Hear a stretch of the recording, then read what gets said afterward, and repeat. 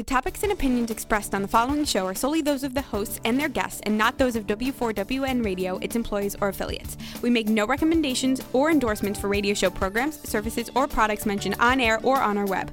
No liability, explicit or implied, shall be extended to W4WN Radio, its employees, or affiliates. Any questions or comments should be directed to those show hosts. Thank you for choosing W4WN Radio. Radio Tony with Tony Lontis, author of Resilience, memoir of a broken little girl discovering a woman of strength and beauty. Available now on Amazon.com and in all good bookstores. Radio Tony. Your safe space for tough conversations, exposing secrets and talking about trauma and recovery. Radio Tony. Building resilience. Talking trauma. Radio Tony. Live from the Gold Coast, Australia.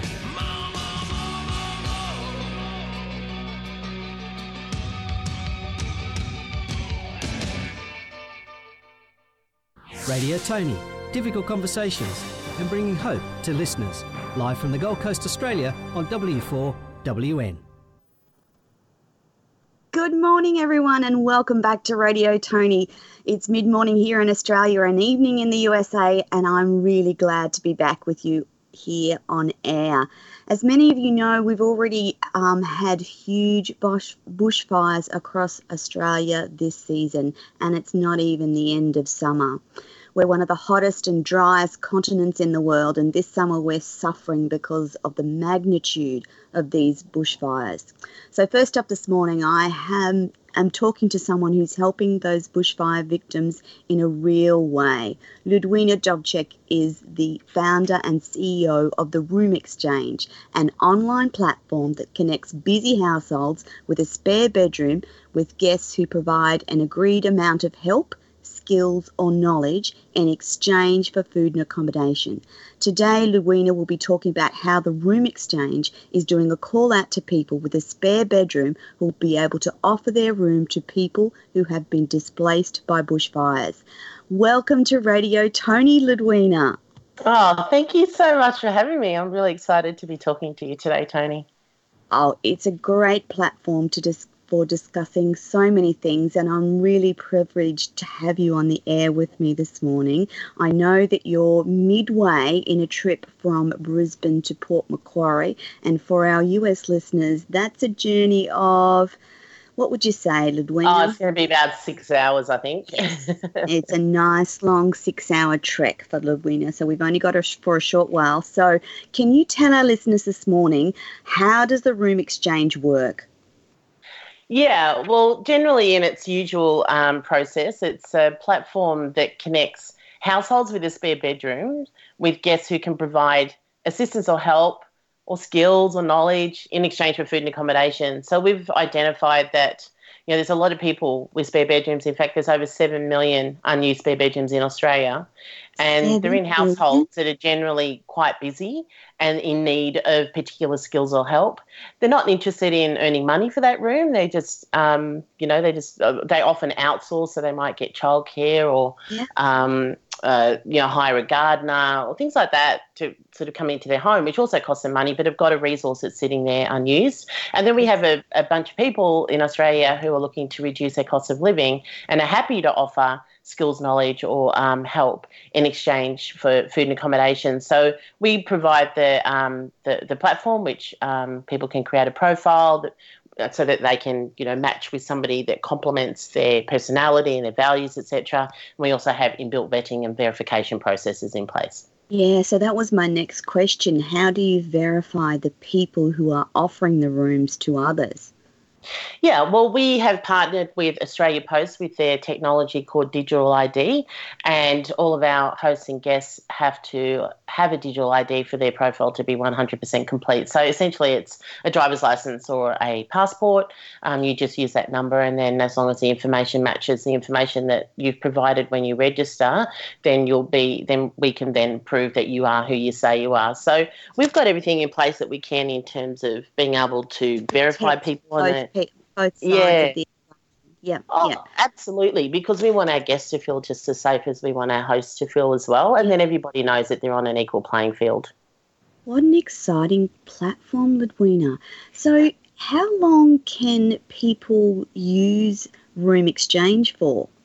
Yeah, well, to use the room exchange, you can do it for short term or mid term, long term. It depends. It originally started as a sort of mid to long term accommodation solution, because that's essentially, I was doing this myself for 4 years, and I've been an entrepreneur for most of my life, and it's just like, oh, this is a good idea, and a bunch of people were saying this is a good idea, and that's sort of how it started. But then we've realised that there's a lot of people who don't need to exchange for long periods of time, so you can exchange for as little as a week or part thereof. It's up to you. So you can use the platform on a casual rate for a weekly. So, you might have a garage that's been sitting there for a year and you need it desperately sorted out, but you just don't have the time to do it. So you might think, well, I'm happy to have feed and house someone for a week. Can you come and do my garage for me? Or it might be that the school holidays are coming up, and instead of your children going to holiday care, you might have somebody come in and say, look, can you look after my kids in the 2 weeks of the holidays, and then we'll let you stay here for a month. So we've got kind of an equation. We work out roughly 2 hours a day or 14 hours a week is a fair exchange for food and accommodation, or you can do just 10 hours and then just have accommodation. Like, it's really up to the host and the guest to kind of negotiate the value, of what they're offering, because some skills have got a higher value. So, for example, I'm an artist, so, I might say, look, let me stay at your house for 2 weeks and I'll paint an abstract piece for your living room. So to me, that value would be, of equal, that would be a value to me. So it just depends. Everything that people do has a different sort of value attached to it. So the host and the guests negotiate that and they go from there. Yeah. So we've got some questions coming in, Luina. Harbour wants to know, do they have this arrangement in the States as well? Look, we have a lot of people from around the world. In fact, I think we have registrations in 45 countries. So we are definitely coming to your neck of the woods. What I'd recommend is that you jump on the platform and just register. Put up in the chat box. Yeah, just register that you're from the US, so that when, obviously, the more people that we get that sign up that say that they're interested from outside of Australia, the sooner we'll actually get over to your country. So please definitely do that, and when we're ready, we'll let you know. And Amy's saying that this is a furniture shop in Florida. Well, the room exchange is actually spelt with the letter X. There's no E on it. So the room letterexchange.com is our URL for our website. So which I'm going to put up as well. Yeah. So no E on exchange, and then you'll definitely find us. So, Ludwina, the main reason we wanted to chat on the show today was to talk about the work you're doing with Australia's bushfire victims who are suffering horrendous issues being affected by the bushfires. So can you tell us about that incentive?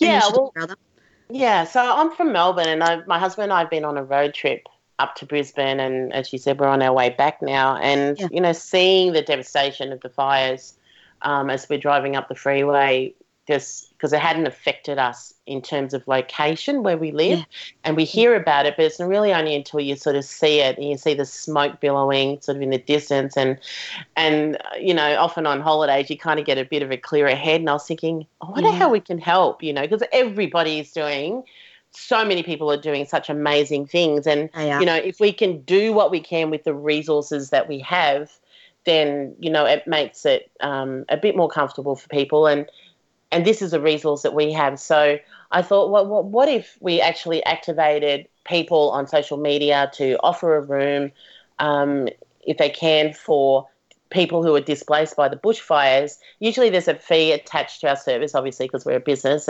but we're happy to actually offer that for free, and we're actually, even to incentivise people to offer their homes, we're going to offer them a year, 12-month free use of the platform for hosts who actually do that. So, and then obviously guests or people who need that accommodation.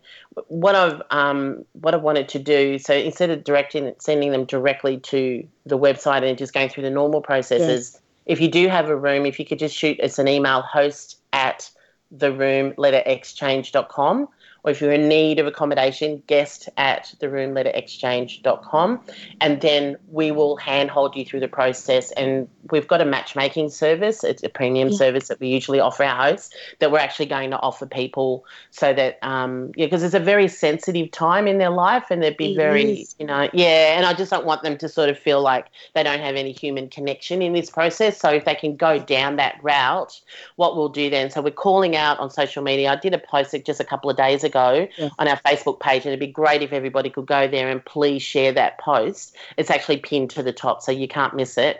And maybe you might be able to put the link to that post as well in the chat there. But it actually talks about what we're offering. We've had, I don't know, about 120 shares or something just in a couple of days. So people are spreading the word out, and that will help. So if you know people who've got a spare bedroom, if you could just share that out. And if you know people who do need somewhere to stay temporarily, while they get back on their feet, please. And look, when I get back to Melbourne, I'm going to offer my home in Point Cook. I've got a guest room that's got a queen size bed and wardrobe, and whoever needs to stay there, a couple or whatever, or a single person can stay for as long as they need to get back up on their feet. So I'm happy to do that as well. So I really encourage other people, if they've got a spare bedroom, or even if we've had somebody offer a 3-bedroom fully furnished apartment to a family. So, if you've got a holiday house that's maybe sitting empty, or, if you've got 1 or 2 spare bedrooms and you're in a position to be able to help, please, if you can, that'd be amazing. Obviously, we won't, expect our guests to kind of be helping out while they're sort of sorting out their life. This is just a gift. They're traumatised as well. They're traumatised, yeah. So, but, definitely people, if they can just send emails to either of those email addresses. And look, it was just, as I said, it was just an idea I had 3 days ago, so I'm kind of still working through, how that will all pan out. But as I said, we'll hold, what for sure is that you'll be covered by our $5 million public liability insurance policy. You'll get a customer care support. There won't be any fees charged for the exchange. So it's our gift to the community to help in any way that we can. Everyone will be vetted and verified as usual. So it's not just a ad hoc setup. Our system is actually set up to ensure safety and security for everyone. And then we'll go from there. So, people can just head over to our social media platform. We also have a Facebook group that we've set up called Exchange with the letter X, Exchange Revolution. Yeah, and we've just started that group this week, so people can please join the group as well, because we can have a lot more conversation. I was thinking the other day, I've set up a pop-up shop at my home to sell a bunch of clothes and things I don't need anymore. I was thinking there's got to be a bunch of women who could do with those clothes more than I could do for the few bucks that I could get from it, from Facebook Marketplace. Right. So there's things that we can all do that if we can share and have a chat in that group and sort of share what resources that we have available to be able to, support other people would be fantastic. And it's important to, and I just want to say this because it's been an interesting experience this week. Unfortunately, there's a lot of people who are taking advantage of these circumstances, which is awful. So there's been offers that are being put out that aren't legitimised. And if I just want people to know that you can go to our platform. It's a legitimate offer. If you email directly to us, that's why we're not doing this as a marketing exercise. We're not saying go to the website and sign up.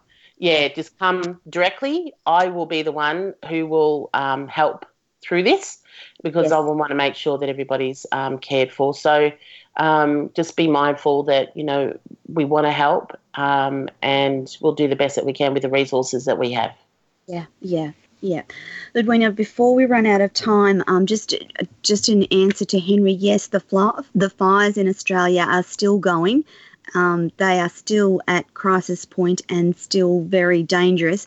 And Ludwina, before I get you off air, Hetty wants to know, do you have the same service for pets as well as humans? Or is that an individual thing? Look, I think it'll be an individual thing. It's not something that, people can, as a guest can go to someone's house and help look after their pet. But in this particular circumstances, I know there's a lot of pets that are displaced as well.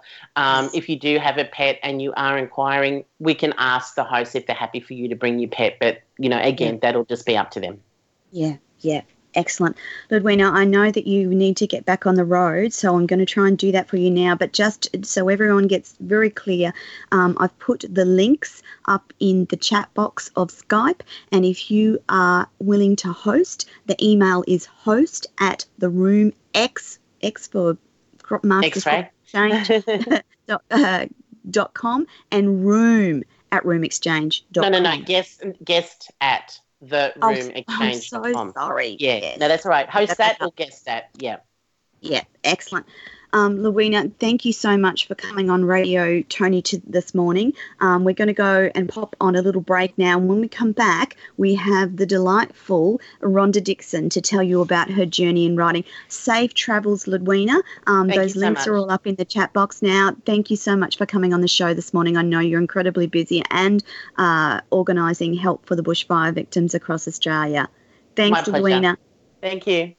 Over to you, Rebel. Radio Tony on W4WN, a platform for the unheard.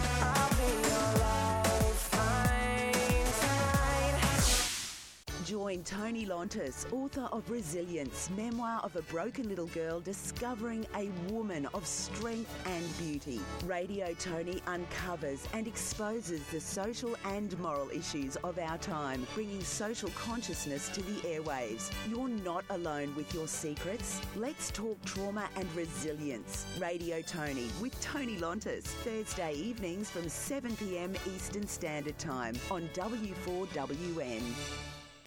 Radio Tony on W4WN, your safe space for tough conversations.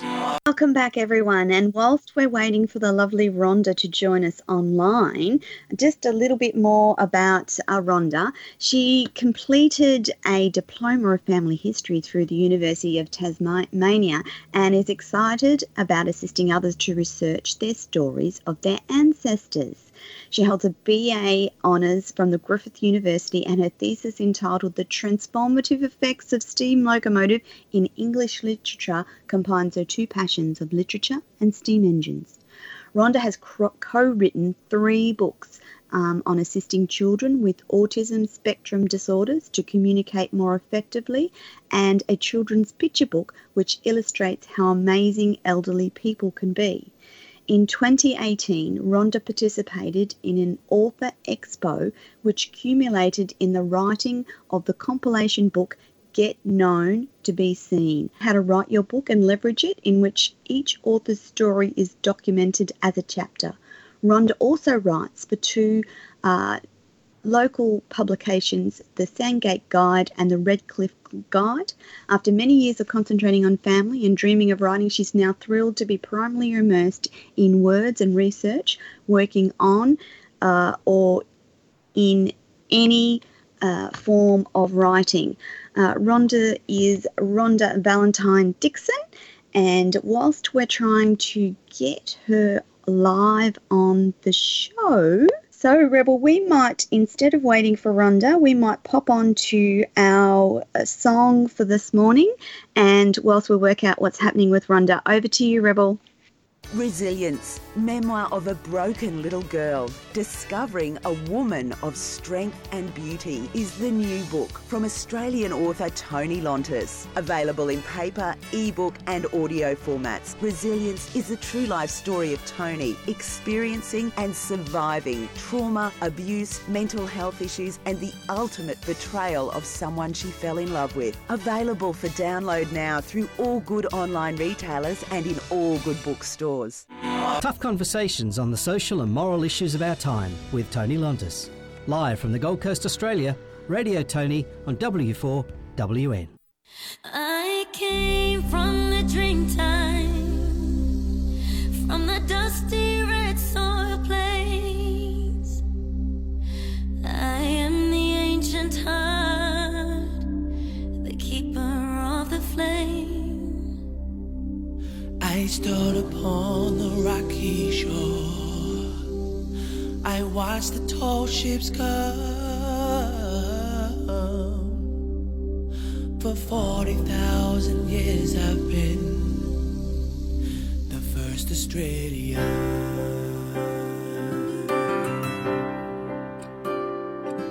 I'm a teller of stories,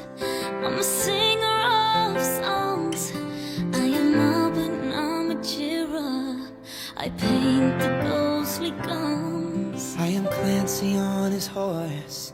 I'm named Kelly on the run. I'm the one who wants Matilda. I am Australia. We are one, but we are many, and from all the lands on earth we come. We share a dream and sing with one voice. I am, you are, we are Australia. I'm the hot wind from the desert. I'm the black soil of the plains. I'm the mountains and the valleys. I'm the drought, the flooding rain. I am the rock, I am the sky. The rivers when they run. The spirit of this great land. I am Australia. We are one, but we are many, and from all the lands on earth we come. We share a dream and sing with one voice.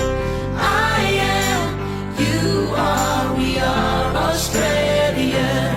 We are one, but we are many, and from all the lands on earth we come. You are, we are Australia. We are one, but we are many, and from all the lands on earth we come. We share a dream and sing with one voice. I am, you are, we are Australia. I am, you are, we are Australia.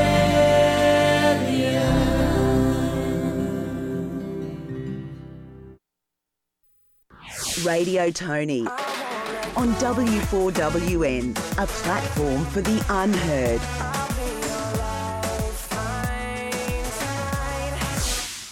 Join Tony Lontis, author of Resilience, memoir of a broken little girl discovering a woman of strength and beauty. Radio Tony uncovers and exposes the social and moral issues of our time, bringing social consciousness to the airwaves. You're not alone with your secrets. Let's talk trauma and resilience. Radio Tony with Tony Lontis, Thursday evenings from 7 p.m. Eastern Standard Time on W4WN.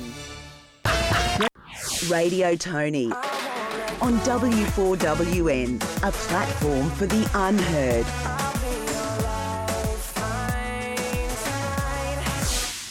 Join Tony Lontis, author of Resilience, memoir of a broken little girl discovering a woman of strength and beauty. Radio Tony uncovers and exposes the social and moral issues of our time, bringing social consciousness to the airwaves. You're not alone with your secrets. Let's talk trauma and resilience. Radio Tony with Tony Lontis, Thursday evenings from 7 p.m. Eastern Standard Time on W4WN. Radio Tony on W4WN, your safe space for tough conversations.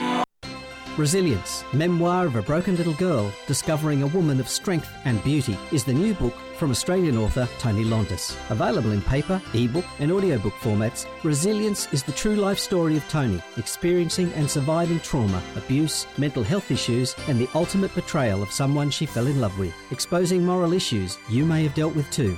Read how hope and happiness triumph in her life. Available at Amazon.com and all good online retailers. Resilience, memoir of a broken little girl discovering a woman of strength and beauty, is the new book from Australian author Tony Lontis. Available in paper, ebook and audiobook formats, Resilience is the true life story of Tony, experiencing and surviving trauma, abuse, mental health issues and the ultimate betrayal of someone she fell in love with. Exposing moral issues you may have dealt with too. Read how hope and happiness triumph in her life. Available at Amazon.com and all good online retailers. Radio Tony with Tony Lontis, author of Resilience, memoir of a broken little girl discovering a woman of strength and beauty. Available now on Amazon.com and in all good bookstores. Radio Tony on W4WN, your safe space for tough conversations. Hello, listeners, and you're listening to Wow. Tony Lontis live on Radio Tony. And we've got Rhonda, after a few technical issues, back on the show. And so before we went on the break, I was telling you about Rhonda and her love for writing and all the publications that she writes for currently. So how are you this morning, Rhonda? Oh, I'm a bit stressed. This technology does my head in. I was just going to say it's a little stressful sometimes getting people live onto our show, and it's not meant to, but it just sometimes works that way. So we're Yes. all good now, and I'd love to start today by telling our listeners what inspired you to become a writer. Well, when I was very young, I recognized that I loved language very early, and writing was a compulsion that was always there. Whereas I think many people would say that they want to write. If they don't, then perhaps it's the discipline they lack or not exploring their options is an issue. Yeah. But when I was young, my challenge was that I didn't have the confidence to write seriously until life's experiences compelled me to. As a child, I simply wrote poetry and letters, and it was the safest way of expressing myself. Yeah. And luckily for me, the recipients of my words were kind and encouraging in their responses. Yeah. But when my children were born with neurological challenges, the best way for me to become their advocate was with the written word. So speaking about what I wanted for my children could easily reduce me to tears, and government departments don't respond favourably to emotions. So, it was the government departments that I was requesting help from. So I wrote many letters on my children's behalf, and as a result of some successes that I had, other families began asking me to write letters for them as well. Yeah. And sometimes I was so incensed by the injustices that other families, that happened to other families, that I actually offered to write letters for them. Yeah. So eventually that led to the writing of a book about how to get your autistic child into school. And the book was co-authored by 4 other mothers and me. Together we'd experienced all the different types of schooling that Queensland offered. But so we had a lot of experience, but telling one family at a time was too time consuming. So writing a book was the easy option. So we self-published and left the book with what was then the Asperger's Syndrome Support Network. And it sold out but was never reprinted because the Education Department changed the way it ascertained the needs and how it funded the children. But the good thing was that the proceeds of that book went to autistic families, so that was good. Fantastic. So how long ago was that, Rhonda? And that was in 2003. Yeah, so not that long ago, but Education Queensland has changed in the way that it educates our autistic children. Well, you would hope that it so. Assesses them. Beg your pardon? The way that it educates them, or the way that it assesses their educational needs. Is that what's has changed? Yes, that's changed. Yeah. Yes. Okay. So, before we move on, how old are your children now? My children are 28 and 29. Meredith's going to be 30 this month. Okay. So they've gone through their education and are now living their lives. Yeah? Yeah, well, Meredith became an RN. Yes. And Lindley is still with us and still doing volunteer work. Yes. So does he go out and volunteer every day or just certain days of the week? He's supported by a local organisation to do volunteer work on different days of the week. He'll do different things on different days. So he washes cars for a church organisation on one day, he'll pack for a factory on another day, and so on. So he's just got various activities that he does. Sorry, love. Do you have to find those avenues for him to do work, or is that something that the government helps you with? No, we do that with the organisation that supports him. Yeah. So we'll both come up with ideas. We meet with the staff regularly and come up with ideas about what he can do. Yeah. And will he need you for the rest of his life due to his autism? I beg your pardon? Will he need you in his life for the rest of his life, or is there a view that at some stage, you can't reasonably expect that he will ever have the capacity for independent living? We hope that he will live independently with other young people like him with support. We've even got the families chosen that we want him to live with, and they will have support. But he's too vulnerable. He would attract predators because at 28 he's likely to burst into song skipping along the street. Yes. So he's just too vulnerable. Yeah. Okay. I'm sorry, I'm going a little bit off topic here, but I'm really interested in your experience with autistic children, young adults and adults.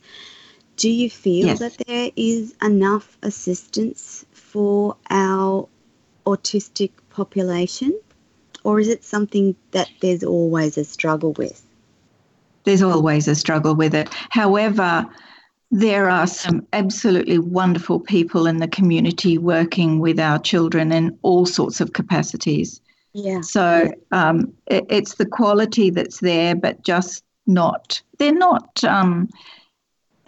supported enough. Certainly not in schools. The schools, I do sometimes still have dialogue with the high school that Lindley went to, and they are saying they've got more children each year and less funding, and they still try and make it work. They're just amazing. Yeah. So, Rhonda, Kelly has a question, and she wants to know, do you find the education is better and in other countries, or is it the same across the world generally from your experience? I don't know of any country that gets it totally right, but there are wonderful things happening in all countries, and there are other countries that are looking to Australia, looking to the US. There's just some wonderful things that are happening out in the world, but just not enough of it, I guess. Yeah. People are still falling through the cracks. Yeah, which is not good. I do understand that as you age, your worry about your son will increase, no doubt, Rhonda. I try not to think about that. I do know that his sister loves him dearly, and in fact, despite all her challenges, she became a nurse. She said to me, because she's very creative, and I said, Meredith, why a nurse? And she said, because of my brother, Mummy. Yeah. So she will be there for him. And also we've got a network of valuing people around us. Those women that, when we wrote Witch School together, we stayed very close and we support each other and emotionally, and it's just a loving network of people that we have surrounded ourselves with, not just friends but the carers as well. Carers come and go, of course, but there'll always be someone that resonates with your young person. Yeah. I've digressed, and I want to get back onto your life as a writer. Yes. And is there a particular genre that you like to write about? And if so, why? Yes. I possess a strong sense of social justice, and I also have a love of history and a desire to tell the stories of others. So to me, it feels fantastic to be able to put these qualities together when I write. People's stories are their legacy just as much as their accomplishments are. So there are two areas that I've fallen into. I co-write resources for autistic children, and I write the stories of others. The first reason is because the resources are needed, and the second reason is that the stories of others can give us as much and more as any good novel can. We learn from the lives and experiences of others, or we can be inspired into positive action in our own lives by their stories. And why do I write? Because it gives others pleasure. I remember in my early teens on a hill in the Manawatu in New Zealand, my cousin Cheryl said to me, "Never stop sending your poetry to me." So I sent her those of my poems that I thought merited reading by others, and eventually we lost touch, as we expected might happen.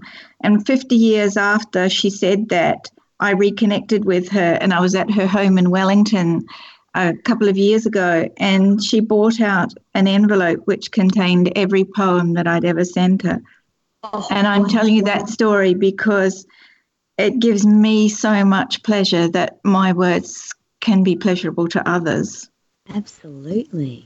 Yeah. So all the education that you've done, what was most helpful with your journey in writing? Well, I've got a diploma in family history, so that was wonderful in terms of getting me to write in small, concise amounts, because assignments were relatively small because there were often 1,000 people in the class. That was done online. So that was brilliant. And research, that was great for research. And I also have an honours degree in literary studies, in which my thesis was the transformative effects of the steam locomotive in English literature. So I combined my love of my background, my railway background, and my love of literature.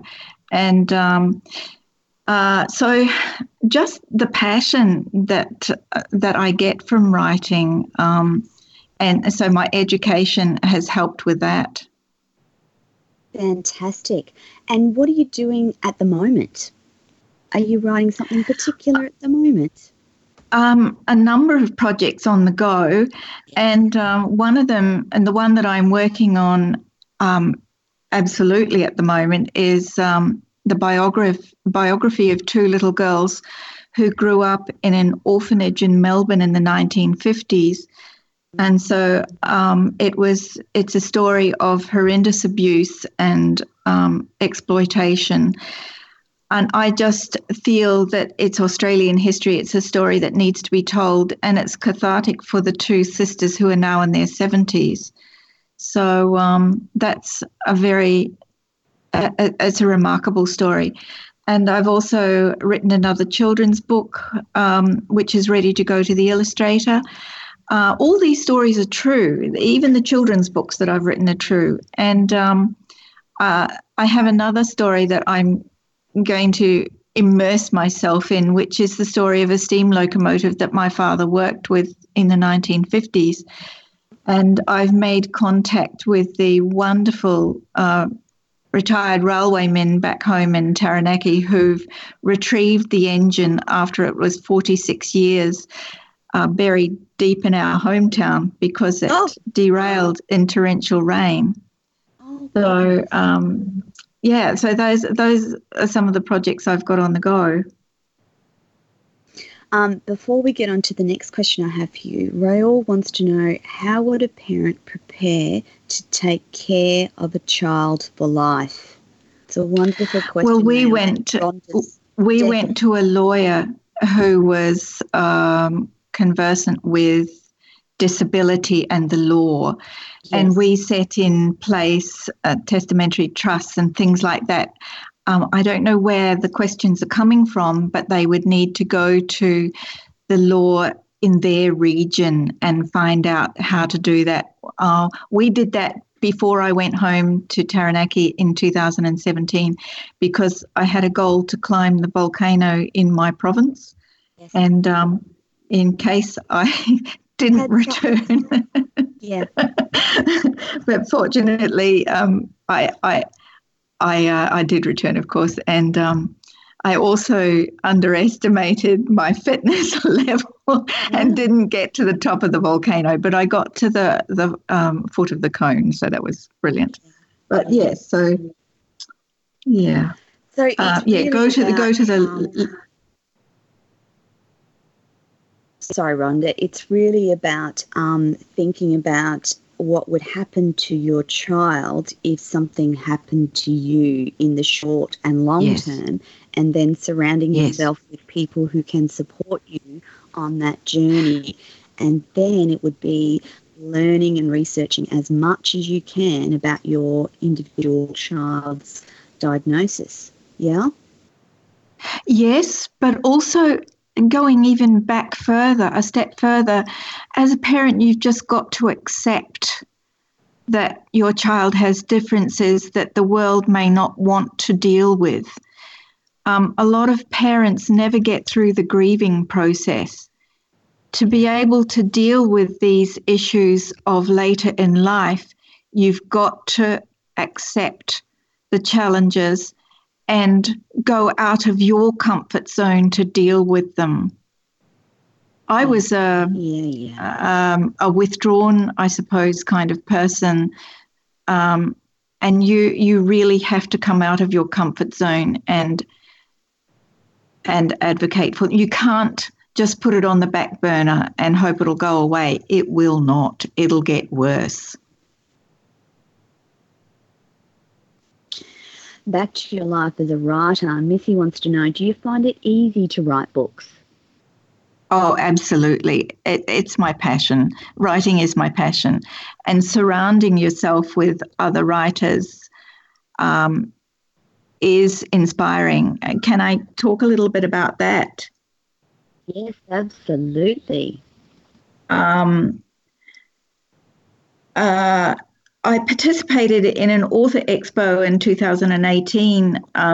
There were 15 women involved in the project, a publisher, Deborah Fay, and a videographer, Melly Stewart, and a writer mentor, Trish Springsteen, brought 12 of us women together who'd each written one or more books. And after presenting to the live audience on the reason for writing their books, and different women wrote it as like a business card to give out to tell people about their business, or they wrote it to grieve through a tragedy, and so on. And the book was called Get Known, Be Seen, How to Write Your Book and Leverage It. So a book segued from that presentation and from that expo.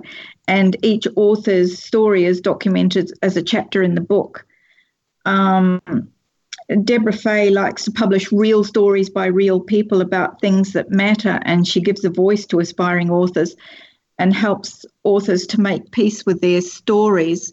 So that gives you an idea of how emotional that particular journey was. And in 2005, Anna Tullemans, who was one of those mothers that wrote Witch School with me, she and I wrote How to Stop Your Words from Bumping into Someone Else's, which is a resource to help primary-aged autistic children to communicate in school. Sorry? Yeah. Anna is one of the mothers. Oh, yes, I said that.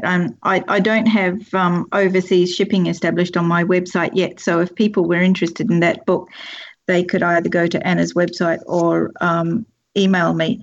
And I'll put Rhonda's details in the chat box just for the listeners. I've got her email address and her website. Yes, it's in the chat box for our listeners, right there for them so they can talk to you directly if they would like to. Sorry, Rhonda, go on. No, that's quite all right. I'm all over the place. I've got some notes here, but I'm all over the place. The children's book that's on the market at the moment is a delightful true story about the oldest lady in our Tai Chi class. She's 98 and still doing Tai Chi weekly with us. And there's children. I wrote that to give small children or children in general an idea that elderly people can be very valuable. And they can. And look, it's just lovely seeing her response to that too. Elska is she feels like a celebrity. It's just beautiful seeing her response. Rhonda, what do you think has been one of the most challenging aspects of your writing journey? What's one of the things that's finding time in been really hard to do? Yeah. Finding time in a quiet space, of course, but fortunately these days the Queensland Writers Centre offers its members a room on Fridays, and there's often more than 24 writers taking advantage of this opportunity every Friday, and I'm determined not to miss any Writing Fridays this year. And similarly, the Brisbane Writers Group offers a space to its members on Tuesdays, and these rooms are both within the Queensland State Library. In fact, the Queensland Writers Centre is led by a dynamic writer called Laurie J. Ellis, and she's determined that many libraries throughout Queensland will eventually come on board with this great initiative. So at home, the demands of family life often interrupt people's writing. For me, technology is an issue as well. It just isn't something I ever envisaged getting into, but you have to if you want to market your work. And I'm a bit better than I was a year ago. I wasn't terribly stressed about I was a little bit stressed. But I struggle with technology because exploring it is time-consuming, and something else in life generally suffers while I'm on the computer not being very productive.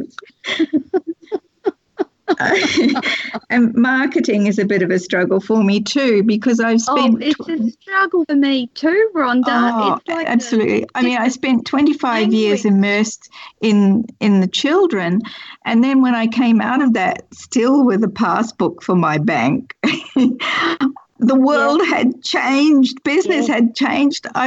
People are giving books they've written as their business card. It's just extraordinary. So, yeah, Agreed. Marketing. And blocks. Yeah, Sorry. the roadblocks. Yeah, tiredness for me. Brain doesn't kick into gear if I'm tired, but also until I went to hear author Tina Clark, who writes under T.M. Clark, I didn't really know how to plan my work. There are two types of writers, for those of the listeners that don't know. There's a plotter and a pantser, and I tend to be a pantser, and a pantser is a person who writes by the seat of their pants. So Tina has taught me about planning and plotting. So my goal this year is to take heed of some of Tina's words and to learn to plan. So, a lot of people inspire me. Good writing inspires me. So if I want to write on war, for instance, I'll read Wilfred Owen to get my head into the zone, because he was there in the trenches in World War I, and he wrote beautifully about the experiences. And if I want to write something lyrically, I'll turn to Dylan Thomas. I'll read Dylan Thomas before I write. Yeah. Charles Dickens and Jane Austen inspire on people and place. They were great observers of the intricacies of life. Yeah. So if you want to write well, you must read good writing. And life inspires too. I tend to see stories everywhere, and particularly living with autism, my goodness, the stories are everywhere. Yes. And people have been helpful to me. The writing community is one of the most generous communities I've ever come across. every established writer I listen to is helpful. Kathy Hoopman and Andy McDermott come to mind. Indie publishers I've worked with, such as Deborah Fay and Ocean Reeve, are helpful. And the opinions and encouragement of other writers are valuable because they've been there and done that. Richard Marmon, Richard Dockett, who's in Devon in England, Jenny Woolsey, a local writer, Karen Tyrrell, Sally Eberhardt, Di Riddell and Julie Miller, all dynamic writers, local women, just wonderful people. And after completing your first draft, or whenever you're ready for other eyes to see it, you should give your work to beta readers, and these are people who will give honest, constructive feedback. They might even be writers also writing in your favourite genre. I've chosen people to read about my two little girls that are Leslie McConnell is a psychotherapist and Kelly Cox is a psychologist. So you can see by their occupations that the raising of children in orphanages, which were austere and isolated, where they weren't valued, in fact, regularly abused, is a subject close to the hearts of these two women. Kelly's also a writer writing under Kelly M. Cox, and she's just released her first psychological thriller. And Leslie has written a children's book about domestic violence, explaining it's a story about domestic violence for children, which is extraordinary. And so the opinions of both these women are valuable because they enhance my perception of the situations I'm writing about, and they put a different and professional perspective on things.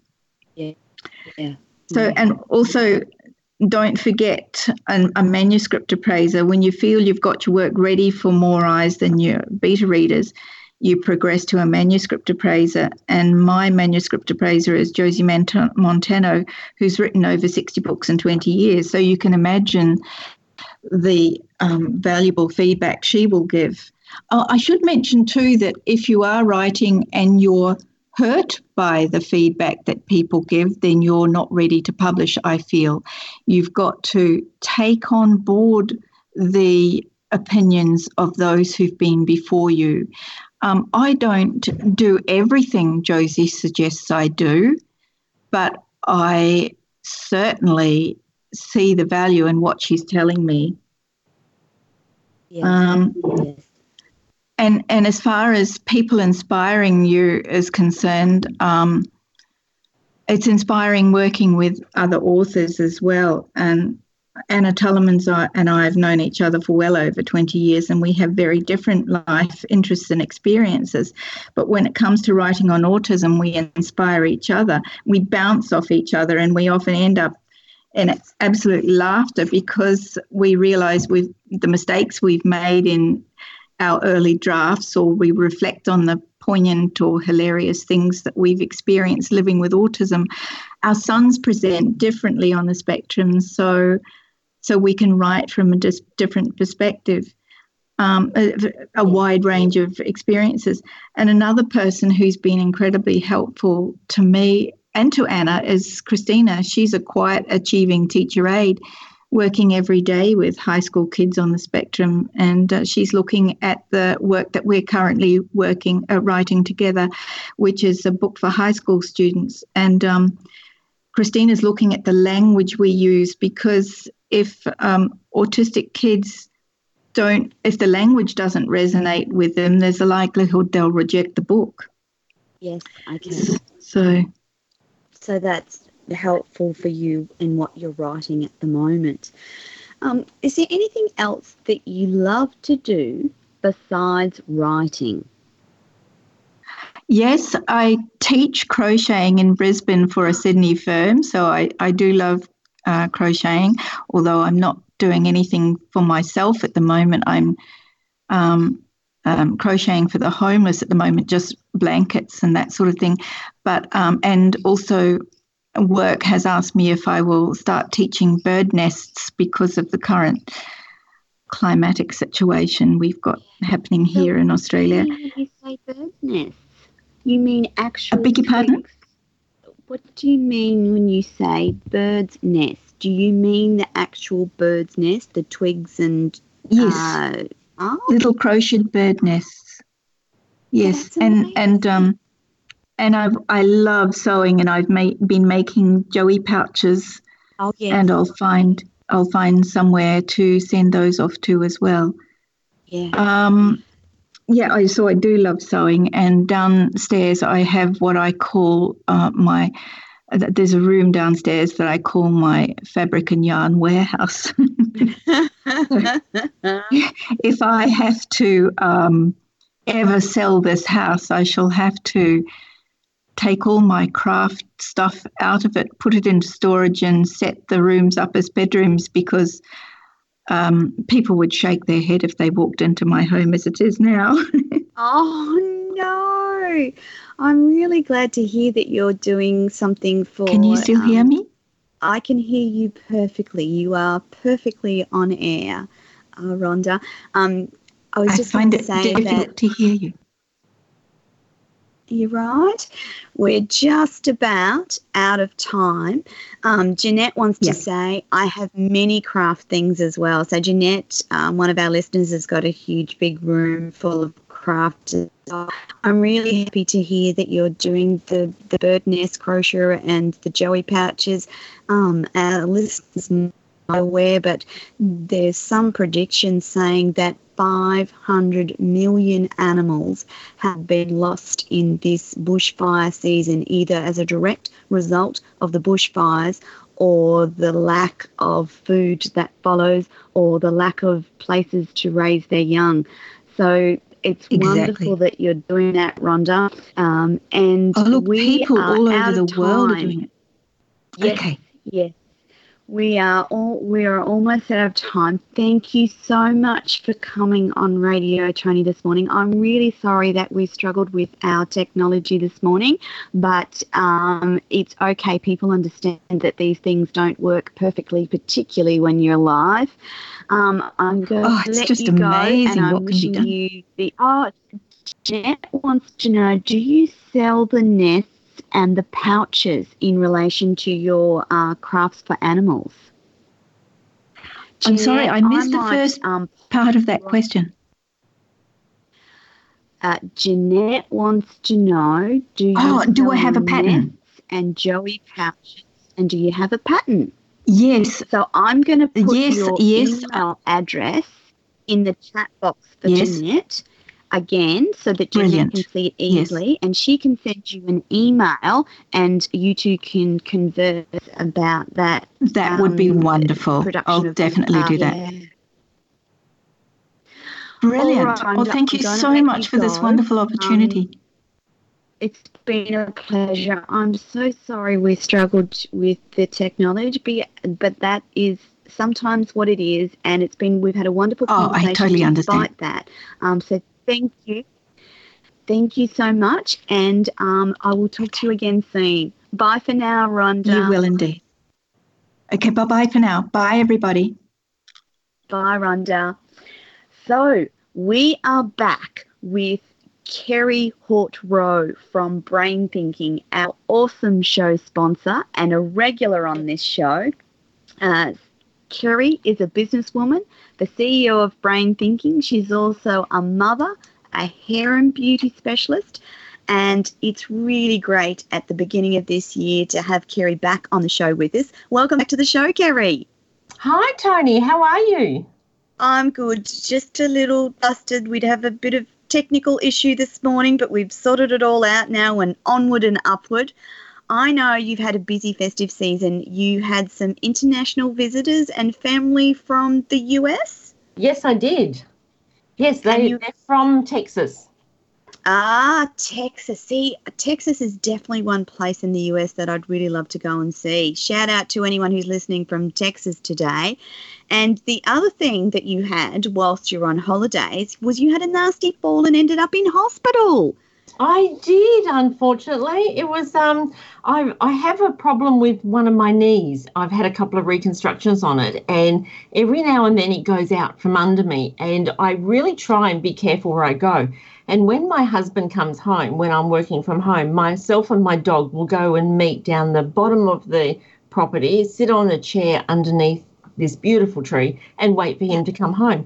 So instead of walking around on the driveway, I went down on the stairs, but the bush that goes over it, sort of like a nice archway, was overgrown. And I went on the side of it and I slipped and fell and I couldn't get up and I had to wait for him to get home. And I didn't end up doing any damage, but I did have a hard fall, they said, and I jarred every part of my body and I couldn't move. I've never been so sore in my life. So I felt very old. And listeners, Kerry is not old, just for the record. She just managed to have one of those horrible falls. So I was speaking with Kerry yesterday afternoon and we were talking about some of the plans that Kerry has in 2020, and I thought that today we'd talk about those. And first up, I want to talk about your new HBDI group. And for those who are new listeners today, I'll get Kerry to briefly tell us what HBDI is again. So HBDI is understanding your thinking pattern. It's like a map. It maps out your thinking, and our thinking comes from when we're children. And as we grow, our thinking expands more, but our way of thinking still stays the same. So I actually help map it out so that when you make decisions, you can make calculated, correct decisions and not make wrong decisions when you're under pressure. So I've been actively doing HBDI in my life for about 15 years, but I became a practitioner about 6 years ago, and I just love it. So I do a lot of mentoring where I will mentor the owner of the business and do a 7 to 8 week modules going through so that they understand their business, why they make the decisions they do, and how it impacts their staff, the way they operate the business, the way they do the analytical and the money side of things, the way they advertise, and it helps them to actually raise their bottom line, become a better boss. They become a better workmate. They become better with their lifestyle and planning and home. And so what I've done is that over the last several years, I've done a few of these, and I've created a little hub, which is just for my group of that the owners can now get in and they can talk to each other about, I've got this, this situation, what do I do? And they'll go, oh, I think you need to go to the B section, or you need to operate this. And so it's something that they can now chat and talk amongst themselves, because when you're the owner of a business, whether you're a sole trader or whether you're a CEO, it's lonely at the top. Yes. And we need to have people that we can understand our thinking. Yes. Do you find that CEOs use the HBDI product in their companies? Absolutely. It is very well known in the corporate world, around the world. A lot in America use it throughout, or I think it's in about 102 countries. It's been going for many, many years, and it's one of the greatest tool that you can have. It's the core of your thinking, and then from there you get DISC and Myers-Briggs and all the others that all help relate, and they're all absolutely fantastic for what they do. But I'm taking this to small businesses, because often small businesses don't have the tools that they need. And they often think, oh, I can't afford that, or that's corporate. No, you need to think corporate to be able to run a business, regardless what size you are. So I've got a couple of individual businesses that are sole traders, and they are running with this. They're making so many great decisions. So with your last guest with the autism, there is... Yes. Which I've mentioned before, Shelley, who is Enabling Spaces. Now, she did the HBDI several years ago, and she is now one of the forefront people in Australia that is making decisions and helping design buildings for autism, because the design of the houses aren't for people with autism, because they think differently. And so because of what she's done and what she's learnt as to how she thinks, She's now an international speaker and has been to Arkansas and a number of areas, and she's doing great guns. Fantastic. I've just realised I didn't copy the link for your new HBDI group. That's fine. I was going to put that up. No, we're not going to put that one up. No, we're not going to put that up. I wanted to put up brain thinking instead. So on to your next big project and your work with young women that centres around some really exciting events for young women. So tell us about that, Kerry. Okay, so this one here is called Everything Hair and Beauty, and it's designed around those that are around 14 to 18, and that's the most impressionable age of where, as we grow, we know that some are very mature at a young age, and some are, not so mature at an older age. So unfortunately, a lot of the magazines and everything can be very, very impressionable regarding how the young ones see themselves. And so I like to get in and help them at an early age that they can actually understand why they make the decisions they do. Are they having their hair done because of peer pressure? Are the hairdressers that they're choosing actually know really what they're doing? There are a lot of hairdressers out there, and they're all good in their area, so please don't take that the wrong way.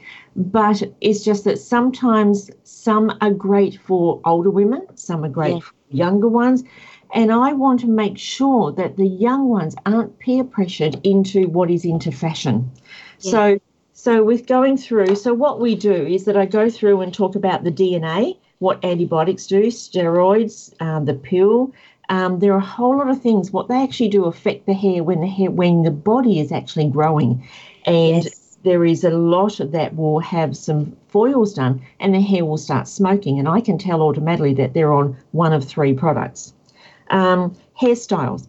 Is the hairstyle right that actually suits their hair? We go into washing hair. A lot of people actually don't know how to wash their hair. I know it sounds so simple, but people don't know how. What sort of shampoos is right for your hair? Salon versus supermarket. How to actually pick a right salon, that will suit you. It's not always cost. It's not always what they look like. Some can look, very basic and just okay, and they can be an amazing salon. But you can have a salon that looks absolutely spectacular, but they may not be right fit for you. So it's finding the salon that suits you. When to start colouring your hair, makeup. When should people start? Sorry, Kerry, that's just grabbed my interest. When should people start colouring their hair, or should they start colouring their hair? Well, that's entirely up to them. Yeah. So sometimes is that when you're colouring hair, sometimes people will do it because they're peered into it. All my friends are having it done, so I need to have it done. Or they're all having foils, so I want to have foils. Okay. And it's standing up for teaching them to stand up for themselves. Well, actually, I don't need to have foils because my hair is actually doing this. So, if they get we used to have a lot of women would bring their daughters in and we would sit down and talk to them and say, okay, why do you want to have colour? They say, my friends are having it. I go, okay, what colours are they having? And it might be someone who is already blonde and they're wanting to go, the grey colours that, that they're doing. And I say, well, actually, this actually won't work for you because it's actually going to cost a lot of money because you throw a lot of red. So you will actually put a colour in and it will probably last you half a week because you throw so much warmth that it's going to change. So you're better off having this, or this. There is also something to enhance your hair. So if you are a mousy brown, if you are a mousy brown, you might just want to have a semi or a demi colour put over just to give it some shine and make it look good and healthier. And also telling them the difference between a permanent, a demi and a semi. I was just going to say, I've never heard the terminology demi. Yeah. What's a demi? A demi is half developed colour. So it's between a semi and a permanent. So half the molecules are developed. So it'll last longer than a semi, but it won't last as long as a permanent. But it won't give you that full demarcation line like a permanent colour does. So that's really good when you're, like usually when the young girls come in, I always suggest a semi with just a couple of foils. That way it's not high maintenance. The parents aren't having to spend a fortune, yet the girls are feeling good. So they have an all-over colour, which is a semi. It enhances, looks after their hair. A couple of little foils just around the face line so that because what they see and they feel good. We put them in the right area for when they part their hair and they feel wonderful. Mum isn't having to pay a fortune. All the other girls are going, wow, I love your hair, and it boosts their confidence rather than doing a full head of foils, doing so many toners over the top to be able to get it so you've got the grey or that sort of colour. They're having to be high maintenance. They come into the salon every 3-4 weeks, and then they end up having arguments with their mum because they want to have it done, yet mum can't afford it. They have the pressure of all those that can afford it and are having it done all the time. Yet, and the other thing is that because they're growing, it's actually damaging their hair. So there is a whole lot of things that we go through and saying, you can have this look without doing this.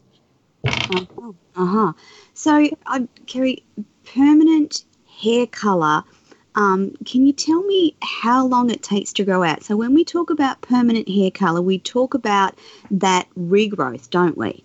Yes, that's correct. So permanent hair colour gets in and it will change the molecule on the inside of the hair so that it will, if you're a certain colour, you're brown and you're wanting to go more of a red, then it will change that. Over time with shampooing and conditioning, it will fade because, you've got a living, breathing, hair, and then you've got shampoo and conditioner and colour, so it will fade a bit. Plus, it will grow out. Yes. Plus, with the sun being on it, the wind, you're blow drying, all of those. So it's permanently trying to change it, but with what you do, it will fade. It also depends what shampoo and conditioner you use. So a lot will spend anything up to $400 or $500 having their hair colour done, but then they will go and buy a cheap shampoo and conditioner which has more detergent in it, which will actually fade their hair. So for the sake of an extra $10, $15, you're going to get the same shampoo and conditioner which is made by the same company that's made the colour and will hold your colour longer, usually by a couple of weeks. Okay. So I know people's hair grows at a different rate, but what's the average grow out for permanent hair colour?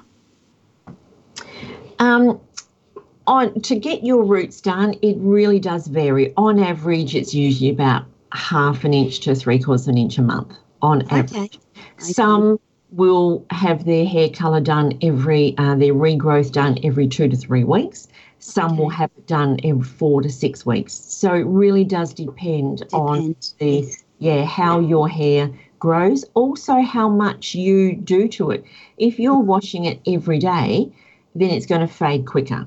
If you're doing it, once a week, then it's not going to fade as much. So it all does depend. It all depends as to whether you're outside all the time, whether you're wearing a hat, you're not, whether you're a swimmer.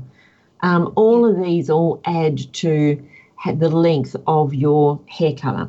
And a most common thing is people will often say, oh, my hair didn't last, colour didn't last that long. Yeah. And the first thing I say is, okay, tell me what your lifestyle is like. Yes. And then when they tell me the lifestyle, and because they've come to a new hairdresser because their hair doesn't last, okay, well, number one is that it's not the colour, it's not the hairdresser, it's actually what you're doing to your hair. Okay. So it's the same thing like with a car. You buy a car, if you don't put air in the tyres, water in the radiator, fix the oil up, keep running it and not getting a service, what's going to happen to it? It's not going to last as long. It's exactly the same. Yeah. So the program that we've been just talking about is specifically aimed at young women, isn't it? Yes, it is, from 14 to 18-year-olds. Yeah. And where can people find out more about your young women's program? Well, this particular one is held in Rockingham in Western Australia. It's on the 24th of this month. Yep. And I can hold them anywhere. So if people get up to, usually around about 25 to 30 girls, anything more and you'll sort of lose it. Yes. So I find usually about that, if people are wanting to have them done, I'm quite happy to come over and help. It's usually about $45 for them, and I supply lunch and drinks, and then they get to have a chat and open and ask all the questions that they've always wanted to find out. Yeah. There's not a lot of these programs helping young women with this stuff, and it's a lot more complex than it used to be with hair colours and cuts, and there's just so much variety out there as well, isn't there, Kerry? Oh, totally. I mean, this year it's been 40 years in the hair and beauty industry, even though I've been in the corporate world and everything else, but you always keep your hand in it.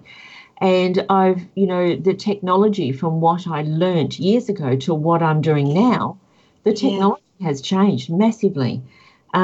What we wouldn't even think of doing back then, we're now doing now, or what we did back then, we wouldn't dare do now.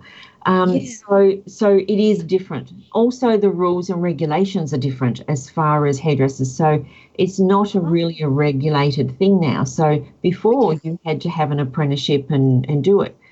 I always say ask and find out if they're qualified hairdressers, because you can actually just come in and start working at hair, but you've got no technical background behind you. So that makes it really hard. Yeah, that's what it's like in Western Australia. I'm not too sure what it's like in the eastern states, but they banned. You had to have the hairdressing, have gone through a hairdressing apprenticeship. Majority of salons will go through and do an apprenticeship and do things, but there is the odd few that can just pop up, start doing things, and if anything goes wrong, they've got nothing to come back on, and it makes it really hard. That's really scary. Yeah. While I'm thinking about hairdressing, do people still do perms? Yes, and they're coming back. Oh, my goodness, really? Yes, absolutely. So we're calling it more body waves rather than a perm, because when people think of a perm, they think of a granny old curly hair. Yes. So with the body waves, you can get a really nice beach look, and it's exactly the same as colours, is that it all depends on the size of the roller, how much you do with your hair, what you do, and things like that. Fascinating. Yeah, it's great. I've just put up your details for people to contact and ask you about your young women's workshops. Missy said you definitely need a license in the States. Thanks, Missy. Yes, in the States, and the big plan that you have for this year is about getting young people work ready. So can you tell our listeners what those events are going to look like, or what those courses rather are going to look like?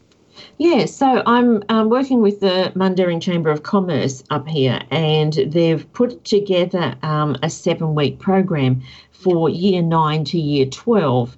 And what it is, it's called Work Ready Certificate. And it's actually putting it all together of they can actually teach them how to fill out forms, how to work out a super program, how they get their tax file number. Then we've got a recruitment agent coming in and letting them know what they look for when what employers are looking for and how they find people.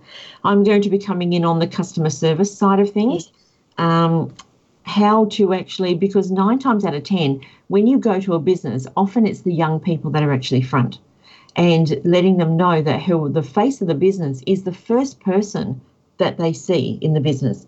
So customer service, the smile, how you speak, how you greet them, the consultation or the conversation that you have with them, what employers expect from them. And also, number one thing with the young ones, mobile phones and phone etiquette. The mobile phones is that one particular thing. When I ran a business, we got a young girl in, And we spoke to her mum and this and said, yes, it'll be great. She's looking forward to it. So she rolled up on her first evening and she said, oh, where do I plug in my phone? And I said, you don't. She goes, oh, but I need to be on Facebook. And I said, no, you're here to work. She said, but how am I going to talk to everyone? I said, when you get to school tomorrow. And she just looked at me like as if, excuse me? So I just said, I don't think this is for you. I think you better call your mum. And so I let her go right there and then because her priority was number one. She was expecting to come in, sit down and sit on her phone while I was going to be paying her to work. Wow. And I hear that more often than not. Yeah. So schools don't discuss subjects like phone etiquette, work ready, how to set up your own bank account. None of the schools seem to do that anymore. Some do. It really depends as to who they get in and what school it is. I'm going to be looking at taking these and the young women to the private schools. There has been a couple of private schools that I've been doing this with for about 6 years.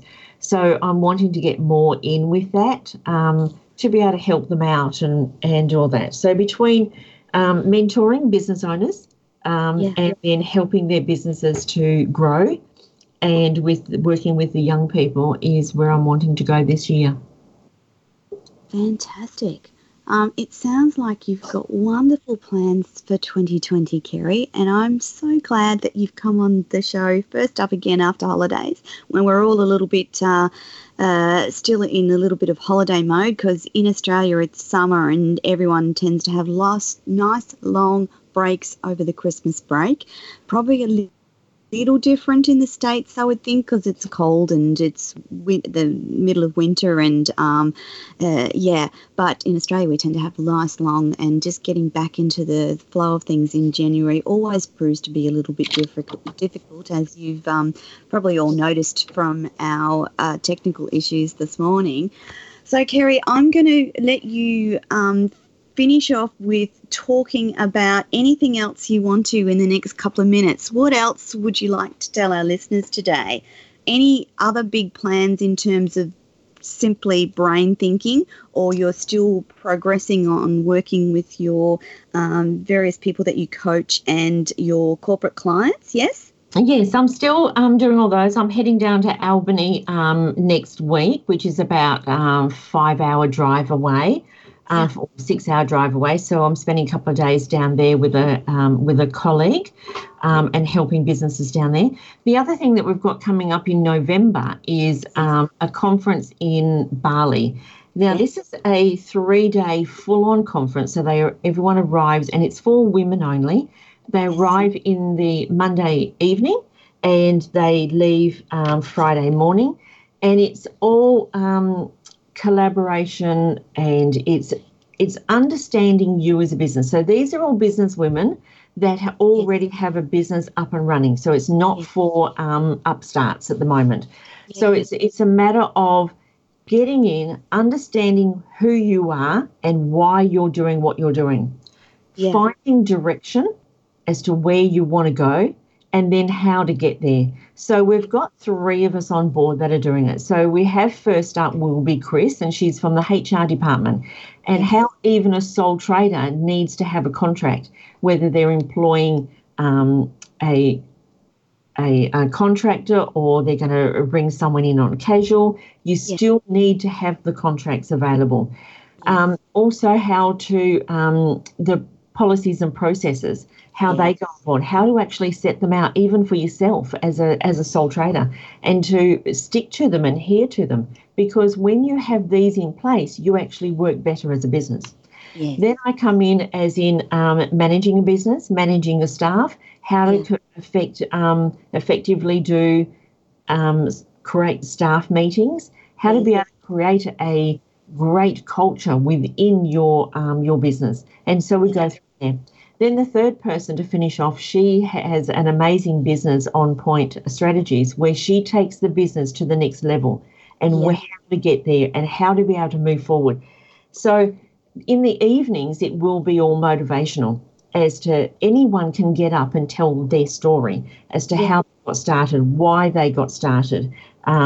All three of us have a story, and we will go through as to why we are where we are at the moment.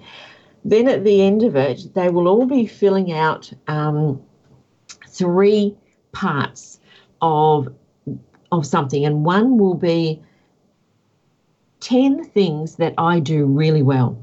Yes. The second will be 10 things I want to achieve personally myself this year.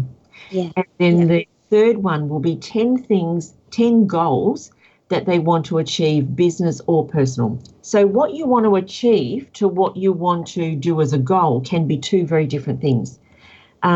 So you might want to achieve, as in getting better with your mother-in-law, or be able to be more organised in your home. But you may set a goal that you want to reach a certain budget or reach a certain place within your business or doing that. Then we're going to send it to them in 12 months' time so that they can have a look and see where they are and what they've done. And what they've done. Fantastic. Oh, Kerry, it's been lovely chatting to you this morning, and we are out of time and needing to pop on a quick break while we get Andrea Simmons on, our next guest. Thank you, Kerry, for joining us live on Radio Tony today, and we're going to pop over to Rebel for a short break. Over to you, Rebel. Thanks, Tony. Thanks, Kerry. Radio Tony with Tony Lontis, author of Resilience, memoir of a broken little girl discovering a woman of strength and beauty. Available now on Amazon.com and in all good bookstores. Resilience, memoir of a broken little girl discovering a woman of strength and beauty, is the new book from Australian author Tony Lontis. Available in paper, ebook and audio formats. Resilience is the true life story of Tony experiencing and surviving trauma, abuse, mental health issues and the ultimate betrayal of someone she fell in love with. Available for download now through all good online retailers and in all good bookstores. Join Tony Lontis, author of Resilience, memoir of a broken little girl, discovering a woman of strength and beauty, on the Women for Women network. Radio Tony uncovers and exposes the social and moral issues of our time, bringing social consciousness to the airwaves. You're not alone with secrets. Let's talk trauma and resilience. Radio Tony is your safe space for these tough conversations. Radio Tony with Tony Lontis, live from the Gold Coast, Australia, Thursday evenings from 7 p.m. Eastern Standard Time on W4WN. Resilience, memoir of a broken little girl discovering a woman of strength and beauty, is the new book from Australian author Tony Lontis. Available in paper, ebook and audiobook formats, Resilience is the true life story of Tony experiencing and surviving trauma, abuse, mental health issues and the ultimate betrayal of someone she fell in love with. Exposing moral issues you may have dealt with too. Read how hope and happiness triumph in her life. Available at Amazon.com and all good online retailers.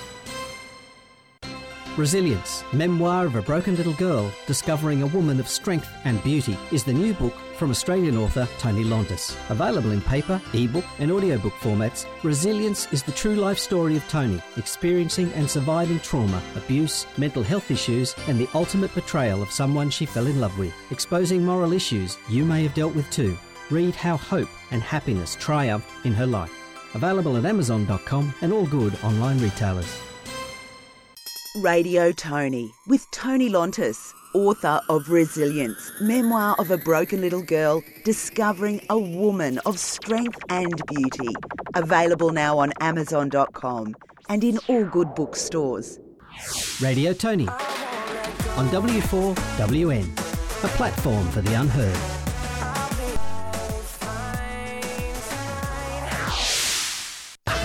Radio Tony, bringing social consciousness, this time every Thursday evening, live from the Gold Coast, Australia, on W4WN. Hello everyone and welcome back to Radio Tony. Whilst Rebel's trying to get our next delightful guest on the show, just a little bit about Andrea. Andrea Simmons has owned and operated several successful businesses throughout her life and has achieved her milestone of becoming a millionaire at the age of 21. She's also a mother who is dedicated to her family. After having a life-changing experience and losing everything, including almost her life, to the drug ice, Andrea began devoting her life to the needs of those suffering from an ice addiction and began educating and informing the community against the dangers and effects of ice use. Over the past couple of years, Andrea has collaborated with several providers nationally to act as a referral point for addicts and families in need. Now implementing in Australia the proven role model program successfully run in the US for the past 10 years and dramatically reducing ice use over 8 states. The Australian anti-ice campaign programs consist of school education, community forums, youth engagement events, social media saturation, national billboards and TV commercials, all with outstanding results. Further to this, Andrea has partnered up with the Optimal Health Group to deliver training to communities throughout Australia, equipping them with early intervention tools to help people in addiction create pathways into recovery and help establish family support groups within communities. AAIC has trained lived, experienced buddies to deliver educational workshops to carry out brief intervention with people entrapped in addiction and help them create pathways to recovery. Australian Anti-Ice Campaign's office is Global Care. They work with kids, adults and families in the community and overseas and have done so for several years. I'm extremely excited to have Andrea on the show this morning, and welcome to Radio Tony, Andrea. Good morning, Tony. Thank you for having me on the show. I'm so delighted to have you here. We've had a number of technical issues with Skype this morning at our first show back this year. So I thought we'd start and tell everyone a little bit about the Australian Anti-Ice Campaign. Sure. Australian Anti-Ice Campaign was founded in order to educate and raise awareness about the dangers of the drug called ice or methamphetamine, as well as other drugs through lived experience. So Yes. Myself, I was introduced to ice over 8 years ago, or 9 years ago now, by somebody that I trusted and had known for 13 years, and somebody that I cared for, and I didn't think it was a big deal. I engaged in smoking something that looked fairly innocent, with a little glass pipe that took me into a spiral, into hell and out of control, losing my whole life and myself in the process. And Tony, I am really blessed to be alive, not unscarred, but am blessed to be alive after a 2-year entrapment in ice addiction, where my whole being, my mental state was taken over by this drug, and the drug took control of me very, very quickly. And It was just the once you tried it, wasn't it, Andrea? Just the once you tried it. It was just the once, and I thought people try stuff, I hadn't really, I didn't do any drugs when I was younger, and I thought, well, it's just something you smoke. It can't be that bad. I'll just have a feel of what it's like, and I won't do it again. But I just wanted to see what it felt like, I didn't realize it was what ice was or what was in it. I didn't understand what it was about to do to my brain, and the fact that I was going to get addicted very, very first time I touched that. And I couldn't stop because it became like air, very quickly became like air. It was, I had no idea. And I was so, innocent to the realities of what happens in that, what we call ice world. Everybody hears don't do drugs, it's bad for you. But, you see people that have tried drugs and, they seem to come out, from the exterior, they seem to come out fairly unscarred, but you don't see what happens inside the person, both on a physical level and inside the brain and inside the organs, and the long-term impact of that on not only yourself but everybody, your life, your whole life.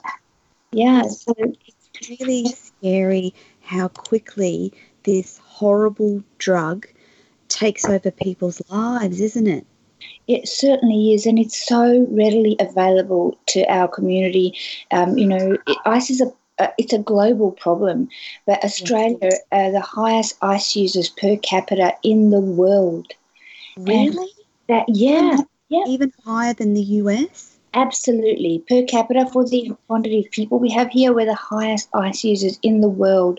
And that is really, really scary. And I think that Australia is really not taking it on seriously enough, because back in 2015, we could gauge by the National Task Force report that 27 youth a day were becoming addicted to ice in our country. Every day, another 27 youth are becoming addicted to ice in our country. And that is an epidemic. We don't have enough resources to look after that. We've got mental health services blown out of proportion, tripled last year. Homelessness, domestic violence, policing have increased. And, we're not going to fight this by force. We have to reduce demand. And the only way to do that is to get people like myself who have escaped that hell and have managed to come out of that world to come back and to educate our kids. And the reality is that only 2% of people that become addicted to ice, only 2 of them come out. Oh my goodness, only 2%. So you yourself are in that tiny little 2% of people that escape from ice addiction. So I'm assuming that the rest either end up in jail or dead. Absolutely. The end result, like we explained to the kids, people around us, the end result is death, mental health institutes for life, because sometimes you don't come out of psychosis in ice addiction, and, you get severely damaged, and you end up either dead or in prison or in mental health institutes. And that's, I don't wish that upon any child, any person. That's so sad. It's really, really sad. And we help families every day, helping their loved ones that are entrapped in that world, Tony. And it's all over Australia, isn't it? Absolutely. We have teams. We have 124 volunteers around Australia. We're pleading with the government for funding. We are talking to people in the corporate sector. We need to do something, and we need to bond together like we have regarding the fires. This is affecting every family. And if people sometimes think that it's not affecting them, they think, oh, well, no, my kids are okay. I was 40 years old when I was introduced to this drug. You're never immune. I came from a good background. I had businesses. I raised family. I made, I left Melbourne in my 20s with 10 properties behind me. I smoked it all, I destroyed my life. And you're not immune to it. I didn't have a drug background. I didn't have a reason to go into that world. But we're finding more and more today, people, it's just... With no drug background. No, they don't realise, it's not just what you see on TV. Ice just doesn't come in the little white packets. It can be pink. It can be called Tina, Strawberry Quick. It can be purple. It can be in a pill form. It can be in water. But we need to warn our next generation. I thought it was a white powder that you had to smoke. I was completely unaware of the different colours and the different availability. So for our listeners, obviously just don't try drugs, because you don't know if you're getting ice and you're going to be immediately addicted to this horrible drug. Is that correct? What's happening, Tony, they are lacing marijuana with ice. And what's happening is people go, oh, it's just a bit of pot. But they don't understand that, they want your return business, and they want you to become addicted because they're making money to survive their own addiction, and they're lacing it. They're drying it out in ice. So you actually, and we've had that proven from somebody that came to for help with us. We've had her marijuana. We told her to go and get it tested, and it was laced. And I didn't believe it myself at the beginning, but they are cutting ecstasy tablets with ice to get the kids to come back and, you know, be really addicted to the chemical. And it's cheap. You know, it's cheaper than any other drug, and it's cheaper than cigarettes. It's cheaper than alcohol. It's everywhere on the streets, and no child, no person is immune to falling into the mistake of thinking, oh, I'll just take this pill once, I'll just smoke this pipe once. Maybe it might not be introduced in a pipe, maybe it might be in a light globe, maybe it might be, you know, in some foil, maybe they'll snort it, maybe, you know, but you have to know what it is and what it's going to do to you. So our message is not even once. Please don't go there. You'll destroy your life. Yeah. So, Andrea, you are the head of the Anti-Ice campaign for Australia, and you operate all over Australia, but you can help people from all over the world. Is that my correct understanding? That is correct. Yes, we do. We have a really amazing care team. I founded, well, you know, it's by the glory of God that I'm alive, and I believe that there's been, you know, God influence, you know, because that's love, you know, for humanity, and, you know, not wanting anybody else to experience what I'd gone through. That's how AARC was birthed. And we've been able to help people in New Zealand. You know, we've been able to help people all around Australia because we have a really unique budding service that we call it. We have a care team, and they do two things. They're on the phone 24/7 and online 24/7. And they have people who have been trained that have had lived experience, and they buddy up. So they, you know, come beside the person that needs the support, and we help people create a pathway into recovery, and put them on what we call a tripod system of support. So over a 30-year period, Optimal Health Group have trialled the tripod system of support, and with a high success rate of recovery, which we call that community rehab, and you know, it works a lot, really, really well. And what that looks like, Tony, is that, you know, the buddy comes along, which is, you know, like a friend, somebody that supports the person. It's a peer support. And we engage them with a drug and alcohol counsellor that they can start seeing. We also encourage people to go and see their local doctor to get any prescriptions that they may need to help with any side effects and symptoms they may be going through, like psychosis. We also help them connect to their local NA or AA group so that they can get the group therapy part done as well, because we encourage 40 meetings in 40 days for people to get a run start, you know, into their recovery plan. And, you know, a lot of times that is sufficient to help somebody stay on track. If not, we help them create a pathway into detox and into rehab, a residential rehab. So we do that for people in addiction, but we also help families understand what's happening in the mind of their loved one, how we connect with services that provide family support so they can understand and not enabling their child or their loved one to continue using, and, you know, where those safe boundaries of love are, and, you know, how to get them to a point to sit down and do a brief intervention. You know, what is that going to look like if you keep using? What's you know, what are you losing from living this life? And pretty much we teach people how to have that conversation with their loved one and stand with them to help them with the resources they need for rehab for their loved one. So it's a very unique service that we provide, and we can do this worldwide, absolutely. What an amazing service. So, Andrea, how can people get involved? I know you have some very immediate needs here on the Gold Coast at the moment. Can you tell our listeners what they are? Absolutely. We are a DGR non-for-profit charity. We have 124 volunteers Australia-wide, and then we have some volunteers in New Zealand as well.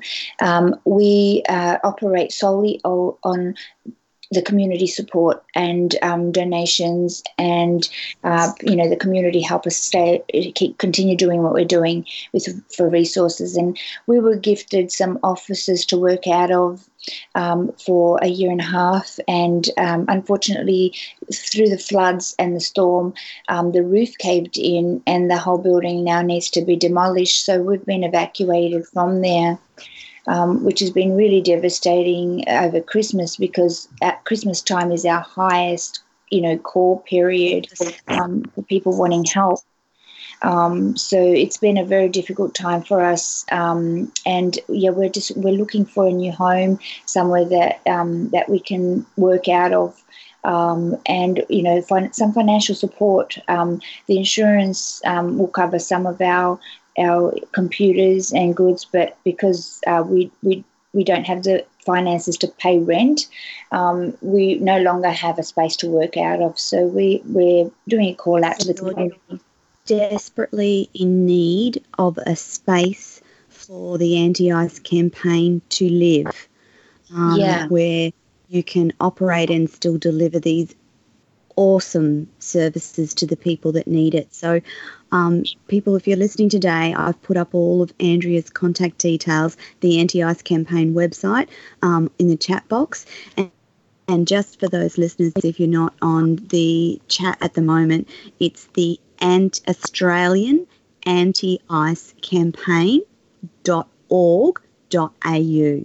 That's AUSTRALIANICECAMPAIGN.org.au. Andrea provides such an amazing service to people who are in the grips of this horrible drug, and she needs help promoting her message of not even once.